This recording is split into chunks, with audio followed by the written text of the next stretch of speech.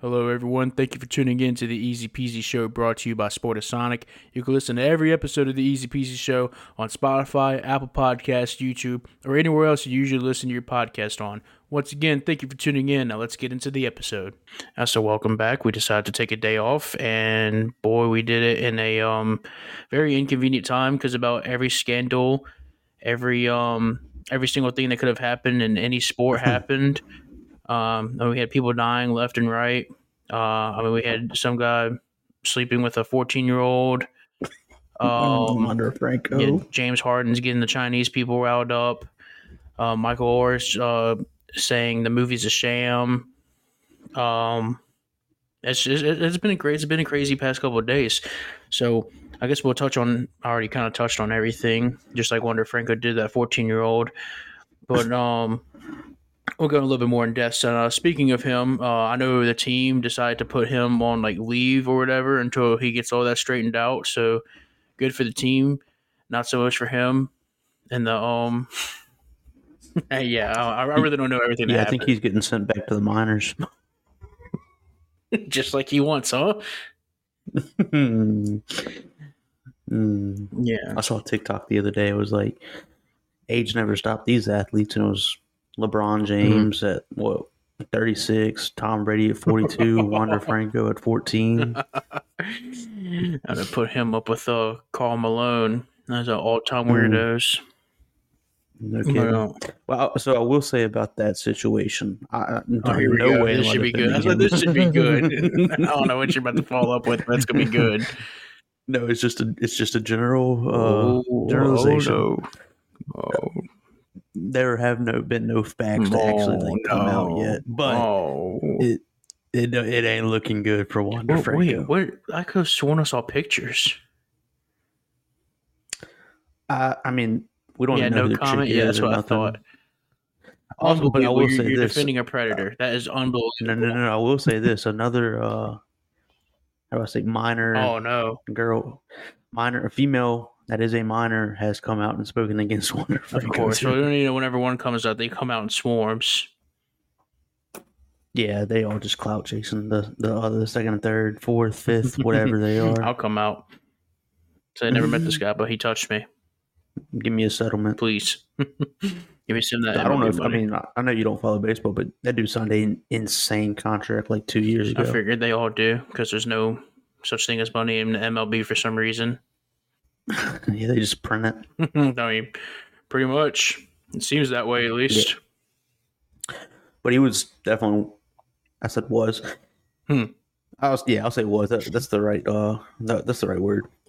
He was one of the most promising prospects. Not prospects because he's up, but like future of the MLB type of player. Just all time bag fumble. Now he's a top correctional facility prospect. And the yard teams are gonna really want him on their team. He's gonna join the Mexicans. Is he of Mexican descent? Spanish descent? I think he's Dominican. Yes, my fault. Yes, he's going to join. You know how they have the different gangs in prison, or at least all the shows I've watched, they have the different gangs. He's going Latin Kings. Yes, he's going to be a huge prospect for the Dominicans. Oh yeah, whatever Latino gang they got in there. Oh, without a doubt, the next 5-star. He's going to have a recruitment video like what was the dude's name? Kwame Gilmer, am I saying his name right? I'm not even sure that's the guy I'm thinking of. No, I'm pretty sure. Kwame Gilmer? I don't know. Kwame Brown. Something. Anyway, the LeBron video. I guess that happened too. No, I'm not sure when that happened. That happened over the weekend, maybe, that happened last week. That's when that happened. I think it was last Friday. Oh boy, yeah, man. Like I said, a lot happened, and Moving on to the next thing. As a matter of fact, is a complete blindside, at least to the Tuies. Michael Oher apparently says, "I'm not your kid." Apparently he ran out of the NFL money, so now he's got to go back to the to his what is he claiming they are? They're not his parents. They're his conservative. I don't know. It starts with a C, some word. Anyways, the news comes out, or at least he claims that whatever documents he signed weren't actually adoption papers. They were more or less papers that gave the Tuohys the right to his name, image, likeness, and all the money that he got. So, I guess he's saying, although that they took care of him and stuff, he never really was officially their child, at least, not on paper. And because of that, they took all his money. They took all his money or something. Yeah. I'm pretty sure he's still doing well. I don't know. You feel like coming out all these years later. Almost 10 years later, and maybe he's out of money. That's why I think maybe he's trying to kind of route things up. If it took 10 years, I think that might be self-inflicted. Yeah, oh yeah, just a thought. Oh yeah, no, most definitely. I don't know. We'll see what comes out of that. And speaking of James Harden, like I said, getting all the Chinese people riled up, calling his owner a liar or the GM a liar, whoever it was. Requested a trade specifically to LA. Then the news came out. I think Wojnarowski and Shams dropped it, saying that basically Sixers changed their mind and that they don't plan on shopping Harden anymore, especially not to the Clippers. And then pretty much the next day, Harden put on the fat suit and said, this dude's a liar. This dude, I am not a crook or whatever. And so now, and then I think on top of that, he came back and the owner or the GM, whoever, came back and said, like Harden's out of his mind or whatever. And I think I did see on Twitter someone said, you don't want to get into a not caring match with James Harden. He'll show you he'll show you exactly what that means. Like I said, the picture of him in the fat suit. So that should be a pretty interesting saga. I'm not sure. I doubt Harden holds out. I know he's a prima donna, but I doubt he's going to hold out for next season, especially because that means, I think, not only can they take a good bit of his money away, but that also means he wouldn't be able to play in the NBA for like another year or two. I think I read that right. Somewhere in the terms and conditions, It says something like if you don't play X amount of games because we're personally holding out, then you also pretty much get suspended for the following season or something like that. So thank God Kawhi's gonna be out the league. And he's a smart criminal. He's a smart robber. He plays what he has to and then calls it load management the rest of the way. But fun guy right there. I don't think anyone hates Kawhi other than the fans of the teams he's on. Yeah, look, when he was in San Antonio, I loved him. But yeah, and then he was on an all-time rent move by the Raptors, and they got their championship with them. Yeah, actually, I will say I didn't mind him with the Raptors either. Of course, I know he did great. They were kind of the underdogs, Couldn't beat LeBron. He comes along, they win the chip. So, but interestingly enough, correct me if I'm wrong, I don't think LeBron was even in that playoffs. I have no idea, dude. It's the only thing I remember is Kawhi shooting a ridiculous shot to send the Sixers home. That's the only thing I remember from the whole playoff. Rattling off every wall in the gym. Is this the dagger? Yes, it was.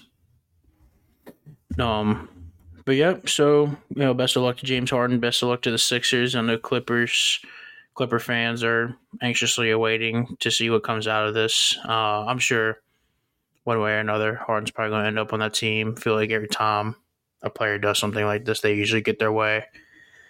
But at least in the NBA. Especially, when you make it public. So, right. All right. And let's see, last bit of news before we get into our last two Power 5 conference previews is Ezekiel Elliott and Dalvin Cook finally found their homes, at least their 1-year homes. Zeke and Cook. Leonard Fournette's still out there. That's why I'm covering Zeke and Cook right now because unfortunately Lenny's dead. As far as I'm concerned. Somebody will pick him up for the playoffs. Playoff Lenny. Yeah, they're gonna have to. This is the only thing he's good for. But anyways, Zeke and Cook going to the Patriots and Jets respectively. I think they Stevenson and Hall Obviously they're going to see their time cut down a little bit, but I think with Hall it was a little bit more expected, or the Jets, I should say, because he's coming off that ACL injury, and that's not exactly a guy like Hall who is known for his explosive playmaking ability. You don't really want him coming off the ACL injury sooner than he has to. Having Dalvin Cook. I'm not saying the backups beforehand, like Zonovan Knight, were god awful and couldn't do that, but it's good to have Dalvin Cook, who, pretty much give the same production that Breece Hall would be able to give, especially in a new offense with Aaron Rodgers and the backfield. You probably weren't going to be running that much anyways to make a huge difference. But getting Dalvin Cook was a smart move for the Jets, and I think they obviously paid what they had to show that they really meant business, that they really wanted him. And the same could be said for the Patriots. I'm not sure. It's a Bill Belichick coach team, don't get me wrong, but the Patriots' ceiling this season is pretty low, unfortunately, especially just because of the quarterback play and the wide receivers too. Defense is going to be solid, as always. But yeah, I think signing another backup in Zeke, who probably still has a decent 1 year left in him as far as production is concerned. I think he'll do good. Now he's going back to his old number from Ohio State, I believe. And I don't know, maybe that'll get him pumped up to have 1 or 2 good games. And yeah, so that's the latest running back news in the NFL. Yeah, good for Dalvin Cook. Good for Zeke. Dalvin Cook. I still think Dalvin Cook's a great running back. I'm shocked that it took them so long. Him took so long to get signed, but I think he's a great running back. So a great pickup by the Jets. Zeke, I think you hit the nail on the head. I don't think he's going to be able to be like the back he was in Dallas, but he'll be a solid backup. Wasn't he a center?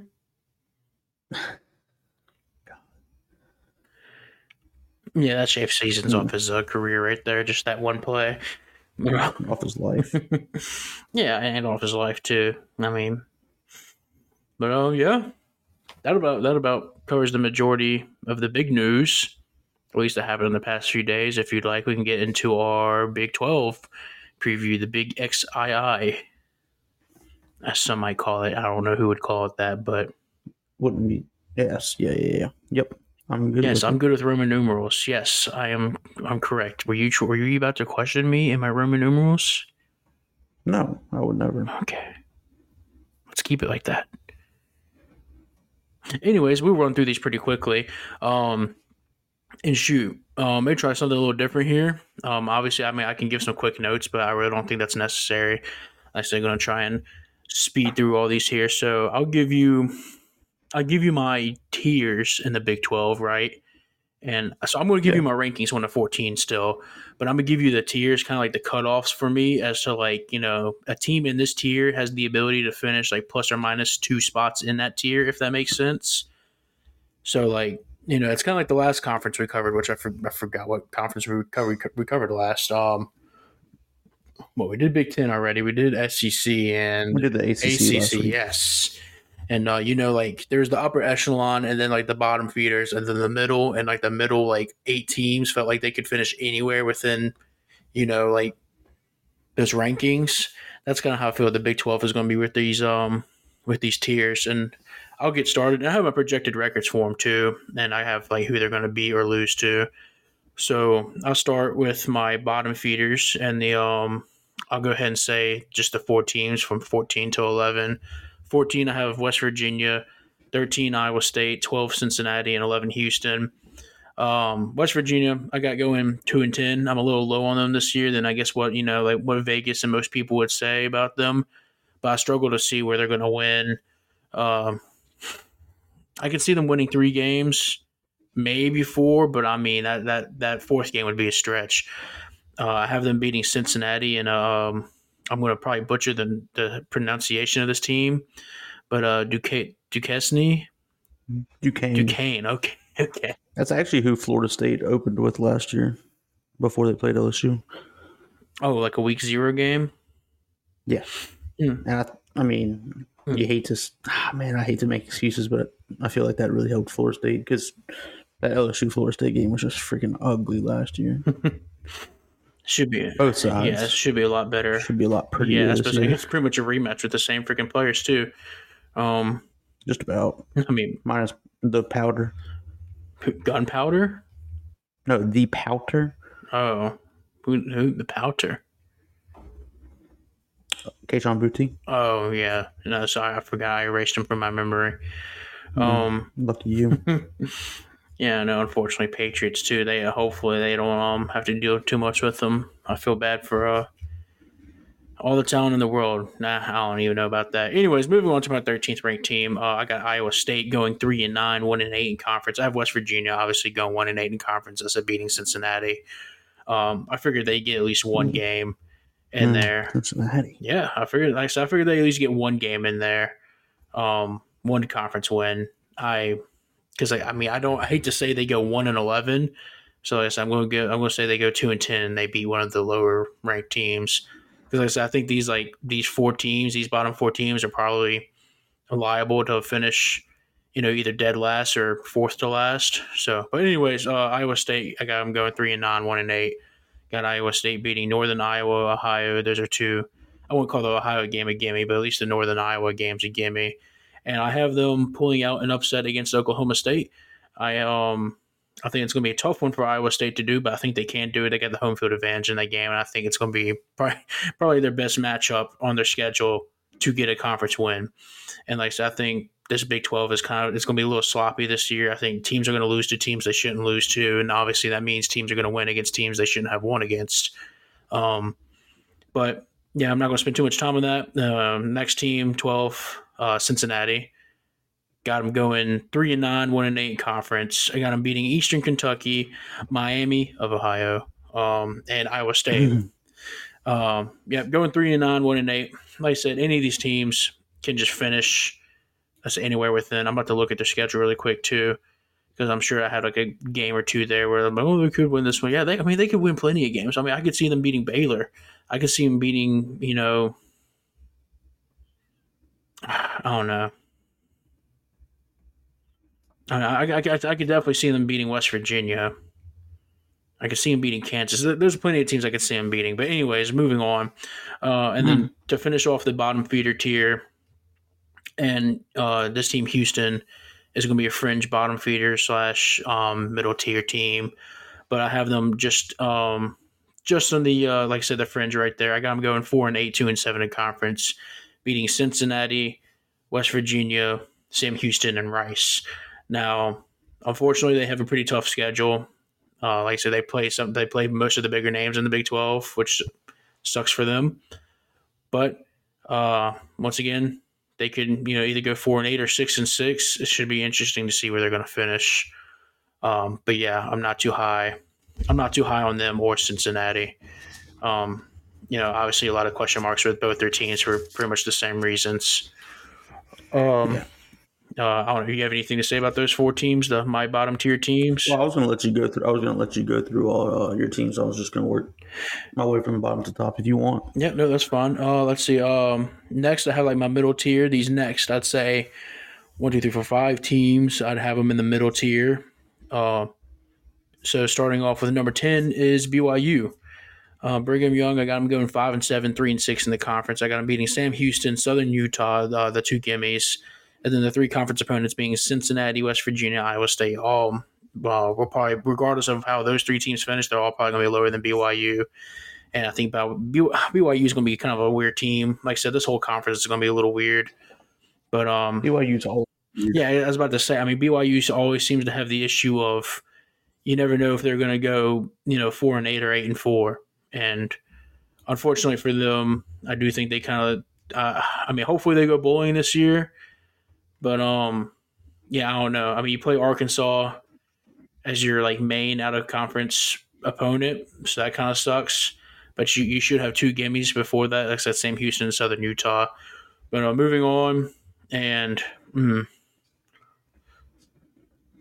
you see that here, these next four teams, I really could actually see them finishing anywhere from 9-6. Number 9, I'm a little higher on them than most people. And obviously, mainly because of the quarterback, you probably know what team I'm about to say. Because of that, it's Kansas. Got them going 7-5, 4-5 in conference. I think Kansas is their offense is going to be good enough this year that they're going to be probably one of the upper echelon teams in the Big 12. I'm not sure which one. I just have a feeling that they're going to beat one of them, and that one team is going to be like, man, like we'd be in such a better spot if had we not lost to Kansas. I have that team, by the way, being Texas Tech. And I guess no, I wouldn't. I'm not going to call Oklahoma State. They're definitely not upper echelon. But I have Kansas beating Missouri State, Illinois, Nevada, BYU, Iowa State, Texas Tech, and Oklahoma State. And I think they also, I think they have the path of beating more.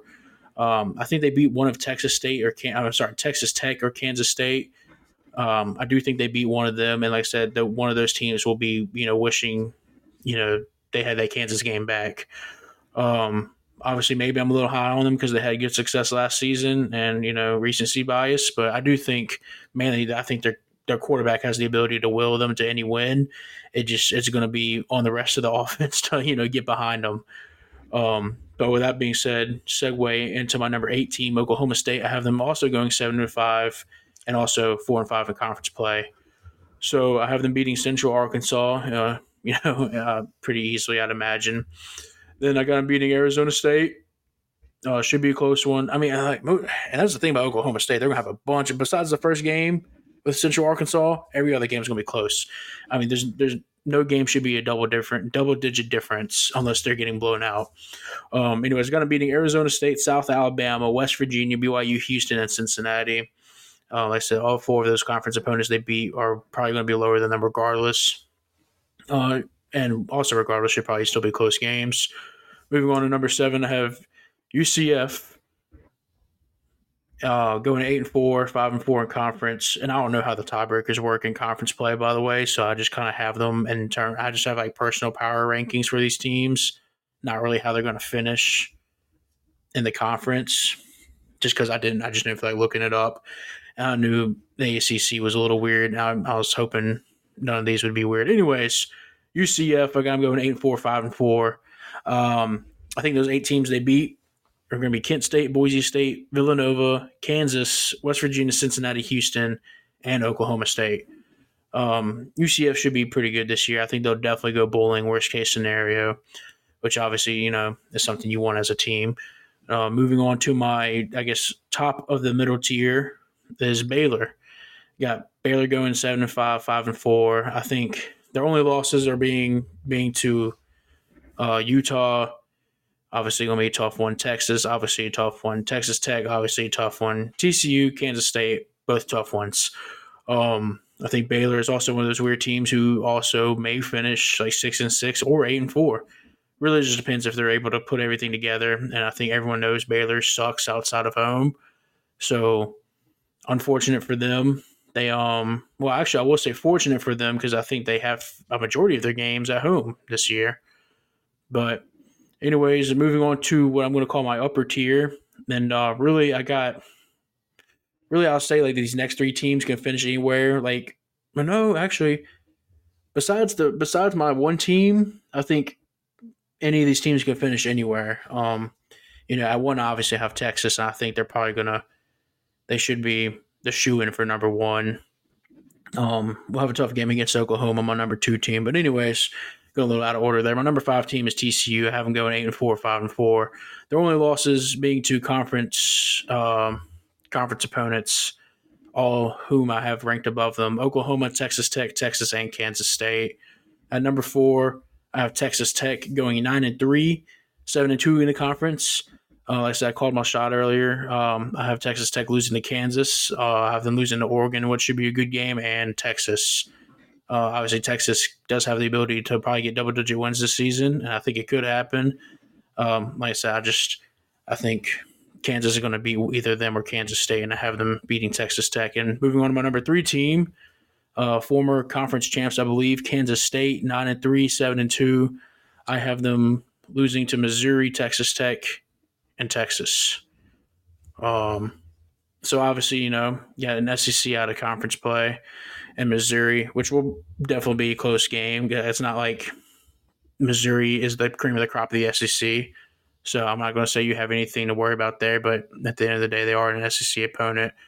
And I think Missouri's got a slight edge on them. Anyways, moving on to my top two teams. Oklahoma at 2, Texas at 1. I got them both going 11-1. But I got Texas going undefeated in conference play, and Oklahoma eventually falling to Texas in their conference bout. And the one loss for Texas I have being to Alabama. So, which that should be a good game too. I hate to say that this is the year that Texas is back, but if it's going to be any year, it has to be this one. I mean, dude, they have to put it all together, or else they may just get kicked out of the NCAA. But yeah, those are my rankings. Yeah, so if you want to let me know what you think, Peyton. Yeah, so I didn't really get a chance to look at everybody's schedule, but I did rank the teams I thought were just more complete and not. Last place for me, I have West Virginia. Yeah, they're going to fire their coach this year. They went 5-7 last year. They're 22-25 overall since the head coach took over in 2019. They were giving up like 33 points a year last year. Defense is still bad. Offense is not going to. Offense took a step back because they lost Dante Stills, and no, I mean Dante still. No, I'm sorry, he was defensive. I'm crazy. They still don't know who their quarterback is. It's just they're bad. They're not good. At 13, I have Houston. Houston, obviously a newcomer coming from the AAC. I think they're going to be the worst of the 3 newcomers. I think UCF is in a. I don't want to say a great spot, but I think they're in a better spot than Houston.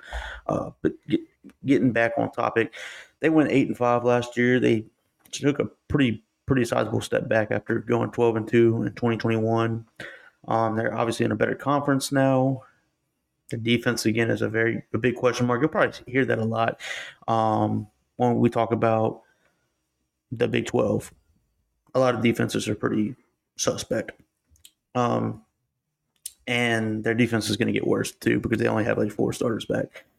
So, yeah, I think they're just not going to be a very good team. Cincinnati slightly ahead of them just because of what Luke Fickell brought to Cincinnati. I think they'll be all right. I say all right. They're still 12 in the Big 12, so not very. Which, thinking about it, why is the Big 12 called the Big 12? I have no idea. I always thought that too, and that's pretty confusing. I mean, why is the Big Ten called Big Ten? I mean, think about it, dude. They have 14 teams, right? Mm-hmm. They added 3 teams last year. Did they lose any? No. Interesting. Yeah, I don't know what's up with that. I don't make the rules. Whatever, man. Freaking Big 12. God, dog. Anyway, Cincinnati. They've been super uber successful the last few years, but they lose Luke Fickell. They lose their they lost their quarterback year before last. They got gutted by the transfer portal. Just it ain't gonna be good for them. It ain't gonna be good. So we'll see what they can do, but I have tempered hopes for them. I have them at 12. With 11, another newcomer in BYU. Wait, hang on. No. They had 4 teams, so they were the Big 10 last year. Anyway. Yeah. BYU is a weird team every year. One week they could beat Alabama, one week they could lose to Vanderbilt. So I don't know about them. I do have them at 11. I think they lose their early game to Arkansas, and then they play 5 of my top 6 teams this year. So pretty tough schedule. It's gonna be tough for them to make a bowl. They could, but they're always, dude. They could always exceed expectations for me. I will say they did get Keaton Slovis. I can't remember which is the proper pronunciation, but the transfer quarterback from Pittsburgh, formerly at USC, I think he could be be pretty good. So I think it all hinges on him because last year he was horrible, but the year before he was pretty good. So it all hinges on him. For Kansas State, not Kansas State, Iowa State at 10. I got to see what's going on with the gambling thing. Apparently, they got guys gambling on their own games that they are actually planning, betting against their team. So I will say this. The running back bet against his team in a game, but then scored the touchdown to win the game. Yeah, I mean, it's pretty impressive. I mean, I guess it really. Yeah, I guess you tried to sell that he wasn't betting, or no collusion here, kind of thing. Mafia took his kneecaps. Yeah, props to him. I'm sure a lot of Iowa State fans are not happy with him right now, being that he bet against his team. But they do return their quarterback, but I don't think they're any good this year either. They went 4-8. That's the first time they've had a losing season since 2016.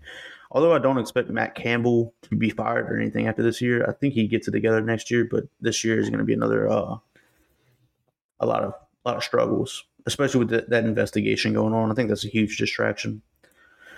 At 9, I do have UCF. They're the best of the newcomers this year. They return their quarterback, John Rice Plumlee. I think he's a great playmaker.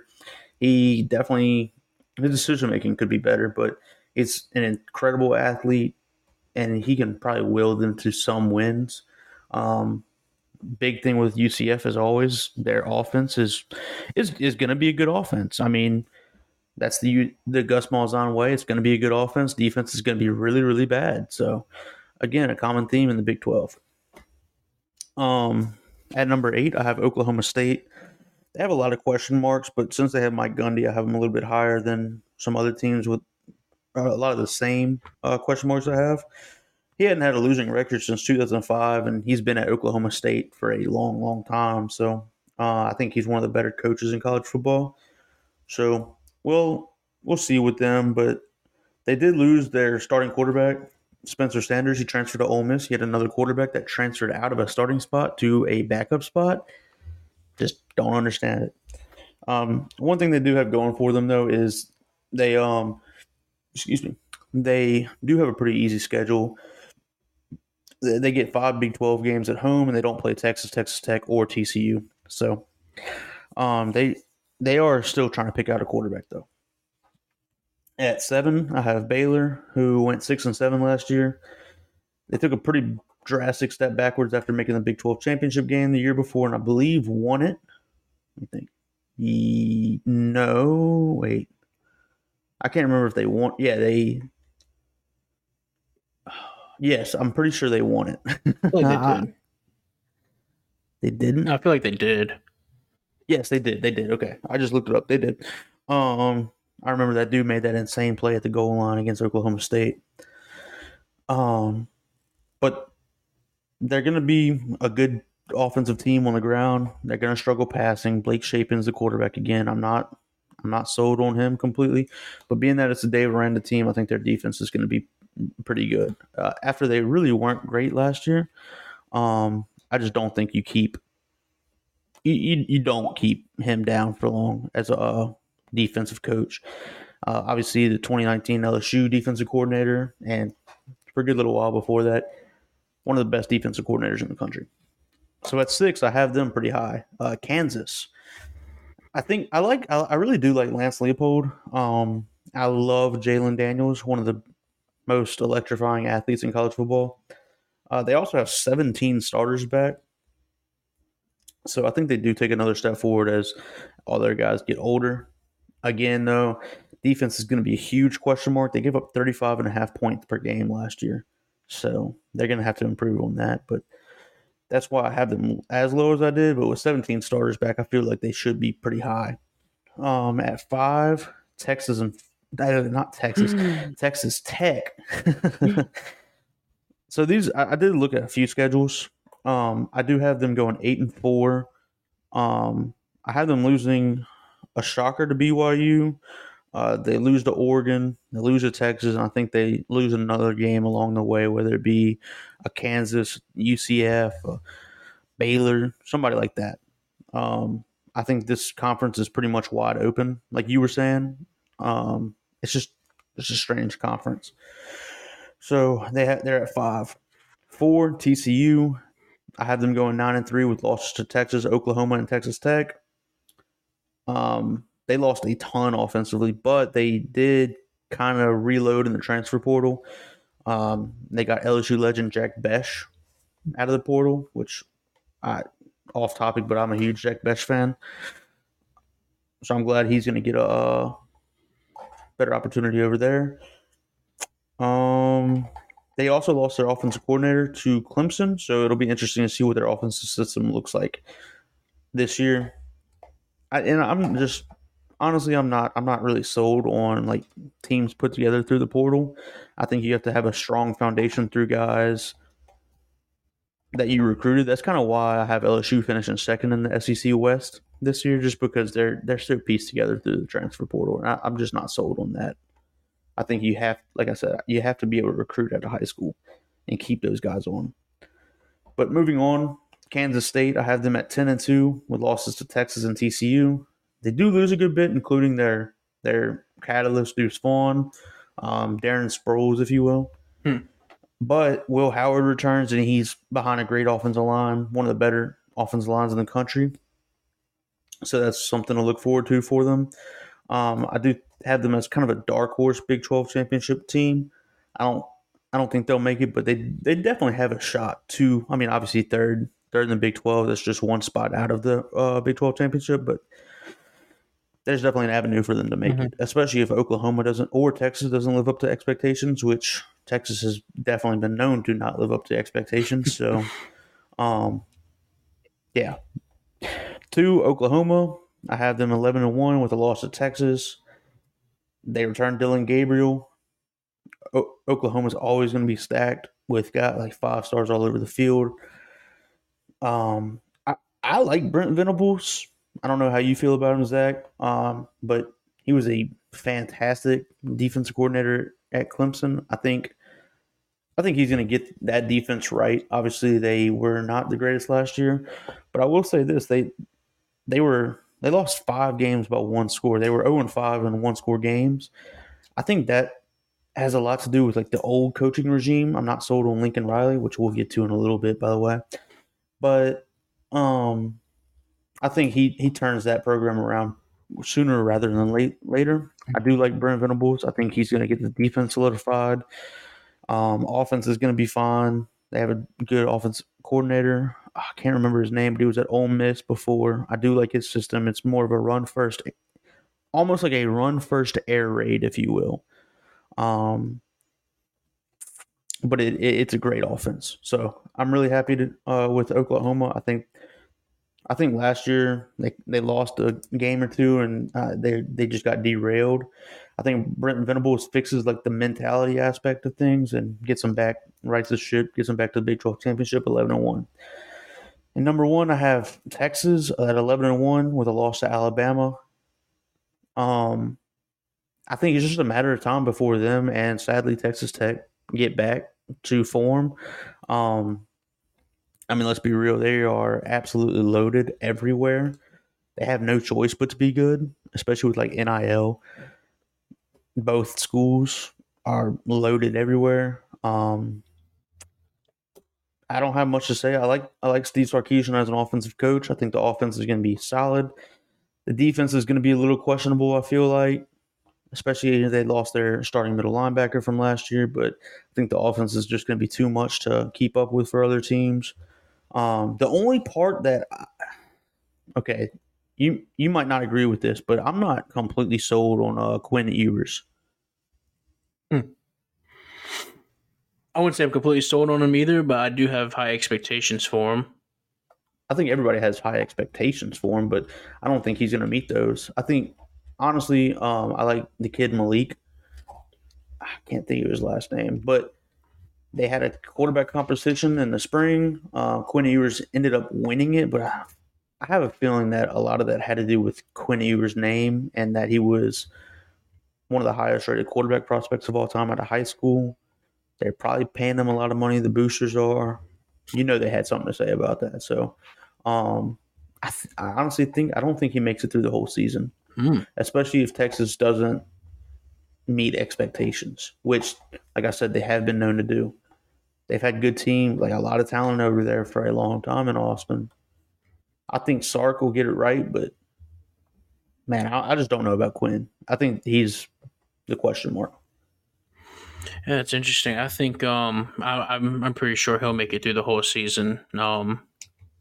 Especially with the weapons I guess that's around just him. I a mean, hot take of the year. yeah, I mean at the end of the day, it's like, man, even the weapons around you make you look great. So I think he'll have that going for him. I mean, he had those weapons last year and he looked mediocre. I'm sure how much experience did he have last year though. I genuinely, I really just don't know. I don't know if that was his first season actually playing games, or if he even started all the games, or I mean, he got hurt in the Alabama game. It's not like he was lighting it up against Alabama, but they probably would have beat Alabama had he played. It just that game was another one of those games that were just ugly all around. Probably be a lot prettier game this year.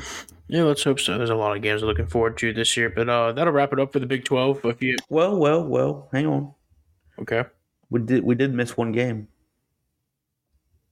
Big 12 championship game. Texas, Oklahoma rematch, obviously. Red River shootout. Who you got in the Big 12 championship? Does Texas take it home, yes, or does Oklahoma get revenge for the regular season I loss? think Texas will take care of them. Yeah, I think it's going to be a close game, though. I could see it going either way. This happened a few years ago when Kyler Murray was the quarterback at Oklahoma. Texas beat them in the regular season, and Oklahoma came back in the Big 12 championship and beat them. So I don't think it's a repeat of that. I think Texas gets it done. Yeah. All right. Well, now we can move on to the Pac-12, and I'll roll through these pretty quickly. I'll kind of do the same thing I did for the. What would we just do? The Big 12? I'm getting a little confused. It's similar. At least, The Little 14, yeah, and at least this one has 12 teams, I think. not for long. Right. Oh, yeah, definitely not for long. Be lucky to have one team. The Pac-4 right now. I guess we could start off by talking about that if you would like. I mean, yeah, if that's what you want to do, that's fine. Yeah, let's talk about it. All right. So obviously, the Pac-12 going through some hardships right now.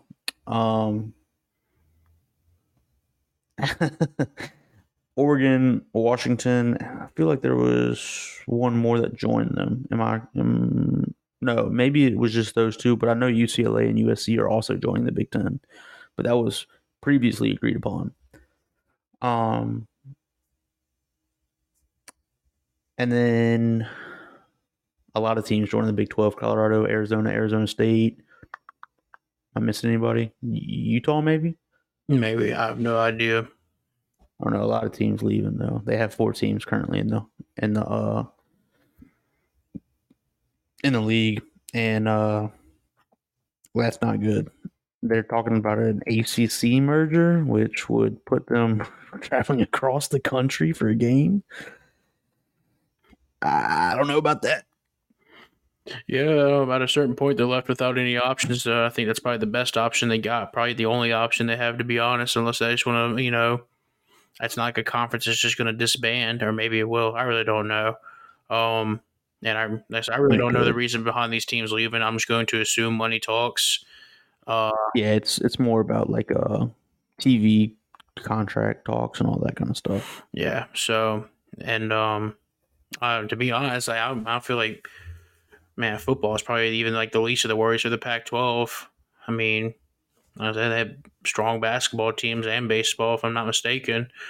Yeah, they're pretty solid baseball wise, and obviously basketball wise, women's and men's. Stanford, one of the best women's basketball teams. Yeah, so unfortunate for them, but life goes on. At least for the teams, not so much the conference. Yeah, so I don't know. I think the Pac-12 was kind of trying to be cheap in terms of like shucking out money to the teams. Also, they were deemed the Conference of Champions, and I don't think they've had a team in the college football playoffs since like 2018 or something like that. Well, maybe they'll change this year. Well, that may be a good segue into my rankings if you're ready to hear them. Yep, absolutely. All right, cool. I'm just going to roll through all 12 of these. I'm not really going to put them in a hierarchy. You can assume off the records, based upon the records, I should say. You can kind of assume what tiers I'd have them in. Number 12, worst of the worst. I have Arizona State going 2-10, 0-9. I have them beating Southern Utah and Fresno State. With the ability to probably sneak in another win there if they really, I guess tried. I don't know. And not far behind them or ahead of them, I should say. And good for them. They play Hawaii, but it's Stanford. Going 2-10, 0-9 in the conference as well. I have them beating Sacramento State and Hawaii. I think they'll have a close game against California. And not a good segue into my 10 team because it's not California. It's the Fighting Deion Sanders of Colorado. 3-9. I'm going 2-7 in the conference because good for them. They play Arizona and Stanford. So I think and that's probably going to be a good season for them. To be honest, it's 3-9. I know people have high expectations for this team, but I think the realistic people understand that this team isn't geared to win more than 5 games at most. Like I said, I think more realistically, probably 3 or 4 is the mark you're looking for, and I think that's going to be a good season considering how many transfers you're bringing in. But I got them going 3-9, 2-7 in the conference, beating Colorado State, and then your conference opponents they beat being Stanford and Arizona. I think it's going to be a close game with Arizona. I think they could easily lose that one as much as they could win it. And going into my 9th ranked team is California, Cal. Going 4-8, 2-7 in conference play. I've been beating Arizona State, Stanford, North Texas, and Idaho. Yeah, some big names there. Moving on to my number 8 team, Arizona. Got them also going 4-8, 2-7 in conference play. Having them beating Northern Arizona, powerhouse, UTEP, powerhouse, Stanford, and Arizona State. I think they could beat Colorado, like I was saying earlier. I just think that's going to be the sneaky game Colorado wins. Number 7, a little bit of a jump in talent here. I have Washington State going 7-5, 5-4 conference. I have them beating Colorado State, Northern Colorado. Dang, how many Colorados they play? In Colorado, yeah. So I guess they beat the trifecta of Colorados. Also have them beating Arizona State, Stanford, and Cal, and Arizona. Probably a lot of close games there, but I think they're going to be able to get it done. My number 6 team, UCLA. Another jump in talent here, I think. Another gap in talent, I should say, for these the hierarchy of these teams. UCLA 9-3, 6-3 conference play. I have them. Their only 3 losses in the conference being Oregon State, Utah, USC, and those being their only losses of the year. Moving on, number 5, I have Oregon going 10-2, 7-2 in conference play. I only have them losing to Washington and Utah, but I think Oregon's going to have some very juicy and spicy games this year. I think they have the ability to, they could very well go 9-3, 8-4, or 11-1. I don't think they'll go 11-1, but I think they could. And maybe if they string it together. But really, that could be said about any of the other teams I'm about to say too. Right above them, I have their brother, Oregon State, going 10-2, 7-2. I have them losing to only Washington and Oregon. So, and like I said, I didn't really look at the rules to this, to their conference standings. Yeah, I know some conferences are weird, some of them aren't. But like I said, I have Oregon State losing to Oregon. So, I mean, if you need to flip them to, make your brain work better, go ahead. But obviously, I think that Oregon game is going to be a close one. I don't think I said that. But, and the game with Utah is probably going to be a close one. But I do have them beating Utah. And that would be my 3rd ranked team is Utah. I have them going 10-2, 7-2 in conference play as well. 3rd team in a row. Let's see where this is going. I have them losing to Oregon State and Washington. I think they have a close game with obviously those 2 teams and USC. And my 4th team in a row to go 10-2, 7-2 conference play is USC. I have them ranked number 2. Yes. I have them losing to Oregon and Utah. I think they'll have a very close game with Washington, who is my number 1 ranked team. I think the only team Washington loses to is USC. I think they're going to be able to pretty much sweep out all their opponents. Pac-12 is going to be a lot. At least these like the top 5 or 6 teams. It's actually going to be very interesting to watch how the seasons play out.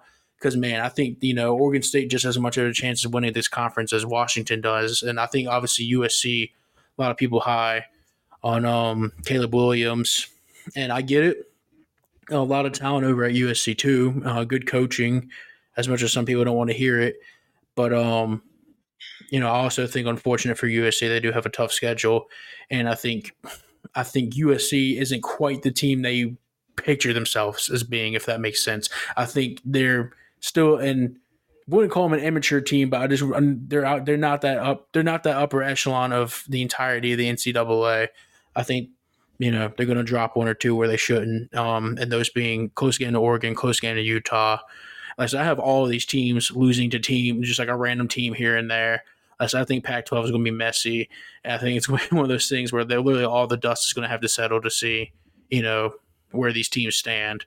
Because I think 1 through 5, they're all going to lose a game to one of the 5, at least one of the games. But I have Washington coming out on top of this mess. I have them only losing 1 game in conference play compared to all the other teams losing at least 2. So, yep, I got Washington as my best team, USC close behind them, and really USC, Utah, Oregon State, and Oregon all close behind them. Like I said, I think Washington's going to be able to get it done. I don't know what your thoughts are, Peyton. I'd like to hear them. Yeah, so I'll start from the bottom as well. So a very common theme in the Pac-12 is that nobody has defense except for maybe one team, and I'll get to them later. But starting off number 12, we got Stanford. They weren't a good team last year, and they lost a lot on both sides of the ball. So they have to rebuild from an already bad team. They're going to be bad again. They have to replace their quarterback, offensive line, and a lot of defensive players. They allowed 36.3 points a game last year. Now, I will say the Pac-12 offensively is a pretty solid conference. But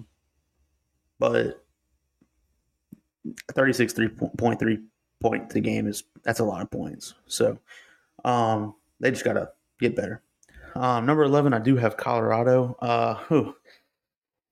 Interesting. What are your thoughts on Deion as a coach? I think he's probably just what Colorado needed. As a coach overall, I'm not sure I would want him to be my coach. Obviously having a guy with NFL experience, that means a lot to some people. But I don't know. That doesn't always mean that they're the best coach. I was about to say, if that was the case, especially somebody college would be overrun by coaches who played the NFL, But like I said, I think the thing with Colorado, and I think Deion Sanders is just what Colorado needed, and I think most people would agree with that. They just needed that charismatic, guy who's going to get the media turn on them, not turn on them in a bad way, but bringing all these transfers in. I think for better or worse, Colorado's going to make some noise, and like I said, I think that's exactly what the school wanted, and obviously that's what they wanted. They wouldn't have hired, They wouldn't have hired Deion if that wasn't the case. Yeah, no doubt. He is a very charismatic guy. I do question his coaching ability.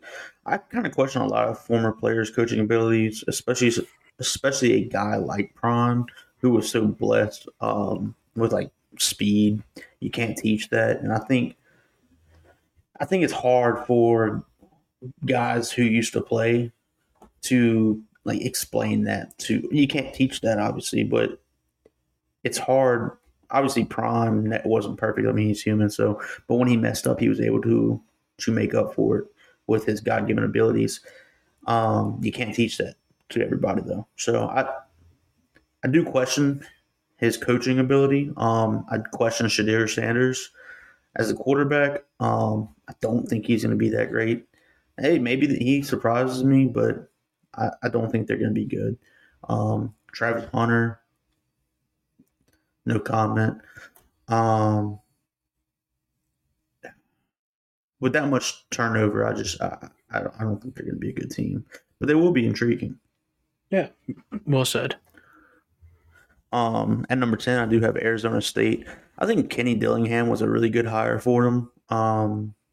Got a new quarterback in Jaden Rashada. I think he's going to be a solid quarterback over time. Not this year, but over time. They got 30 transfers, and you know how I feel about teams. The same with Colorado, too. You know how I feel about teams with transfer guys. You can't build a championship winning team off of the transfer portal. You have to you got to build from the ground up in terms of like recruiting. So now going back to Jaden Rashada, I know he's not going to start, or I shouldn't say that. I don't think he'll start. I think it'll be Drew Pine, the Notre Dame transfer. Mm-hmm. But I think they do build off of a 3-9 record last year. I think they're a little bit better this year. At 9, I have California. I'm just not sold on Cal, really. They haven't taken football very seriously in a while. Of course, their defense is not great. Per usual in the Pac-12, I don't think anybody's defense is great except for one team, and like I said, I'll get to them. TCU's backup quarterback transfer to them. We'll see. I think they're lower tier of the Pac-12. At 8, Arizona. It's crazy because a few years ago, Arizona and Arizona State were two pretty solid teams, and now they're just not good. Now I will say their coach last year, it was his first year. They were 1-11 the year before, and he went 5-7 last year. So I think they do make a bowl game, but I don't think they do a ton more than that. They did lose their best wide receiver to USC, but the offense is still going to be good, especially with a guy like Jacob Coing and Taro McMillan. So I think the defense is going to improve, but I don't think it's going to be great still. At number 7, I have Washington State. Washington State is such a weird team every single year. They're capable of beating the USCs, the Oregons, the UCLAs of the Pac-12, but they're also capable of losing to the Colorados, the Arizona States, the Stanfords. So just a strange team. I do think Cameron Ward improves this year.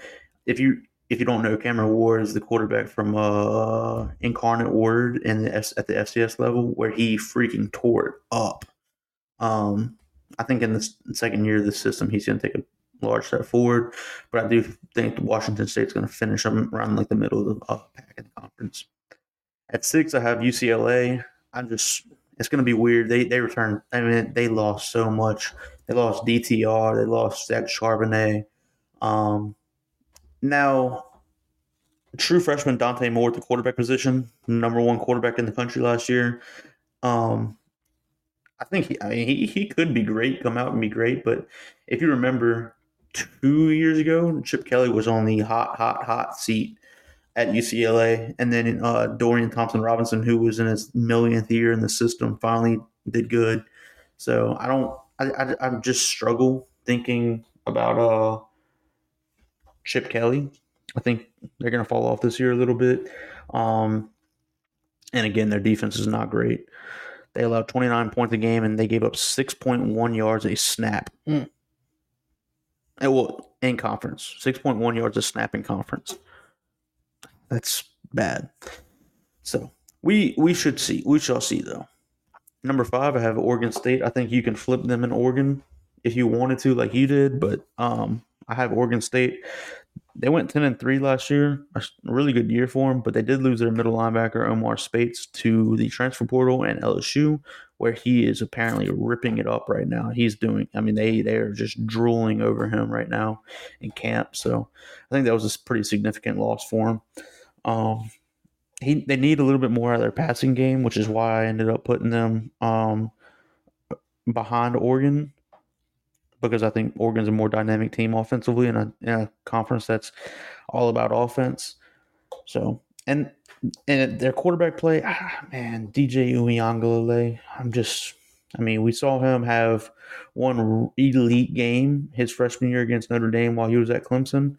But since then, he's been bad at quarterback on a team full of studs, which is Clemson. So, we'll see. Maybe it's new beginnings for him. He flips the script finally, and he becomes a a great quarterback. But 5, Oregon State. 4, Oregon. I'll call it now. I think Bo Nix finishes top 3 in Heisman voting, especially in the second year for Dan Lanning.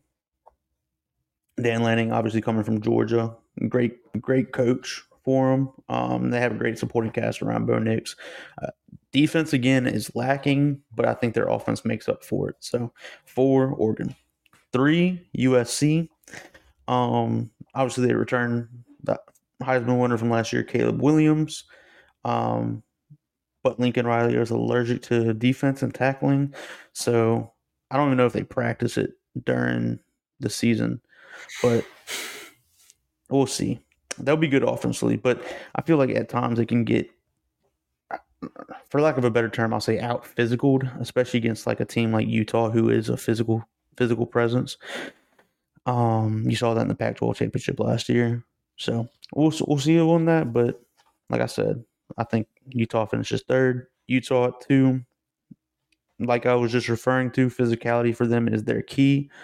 Cam Rising, their quarterback, absolute stud, and he ain't afraid of contact. And goes right into that physicality standpoint I just talked about. But he is coming off of a torn ACL in the Rose Bowl game last year. He's questionable for game 1 against Florida. And I don't know if you saw the news, but their backup quarterback is now out for a few weeks at least. So they might be trotting out QB3 against Florida. So that'll be interesting. I think they'll still win. But yeah, they said this dude isn't afraid of it. This dude is not afraid of contact. Speaking of, he has ACL blown up last season. Who would have guessed? Yeah, well, that's the reason he's hurt, because he's not afraid of contact. Anyway, the ground game is going to be incredible again. Yes, exactly. Their ground game is going to be incredible again. They're incredible in the trenches. I think they end up just out physicaling USC again, and I think that's the reason they finish ahead of USC. Lastly, obviously not leastly, Washington. They got big Penix energy. They scored 39.7 points per game last year. Unreal quarterback, unreal weapons. The only question mark I have offensively is their offensive line. They have to have 3 new starters, and the defense isn't good. Of course, the defense is. Oh, that is what I was going to say. Utah is probably the best defense in the conference, and they're the only decent defense.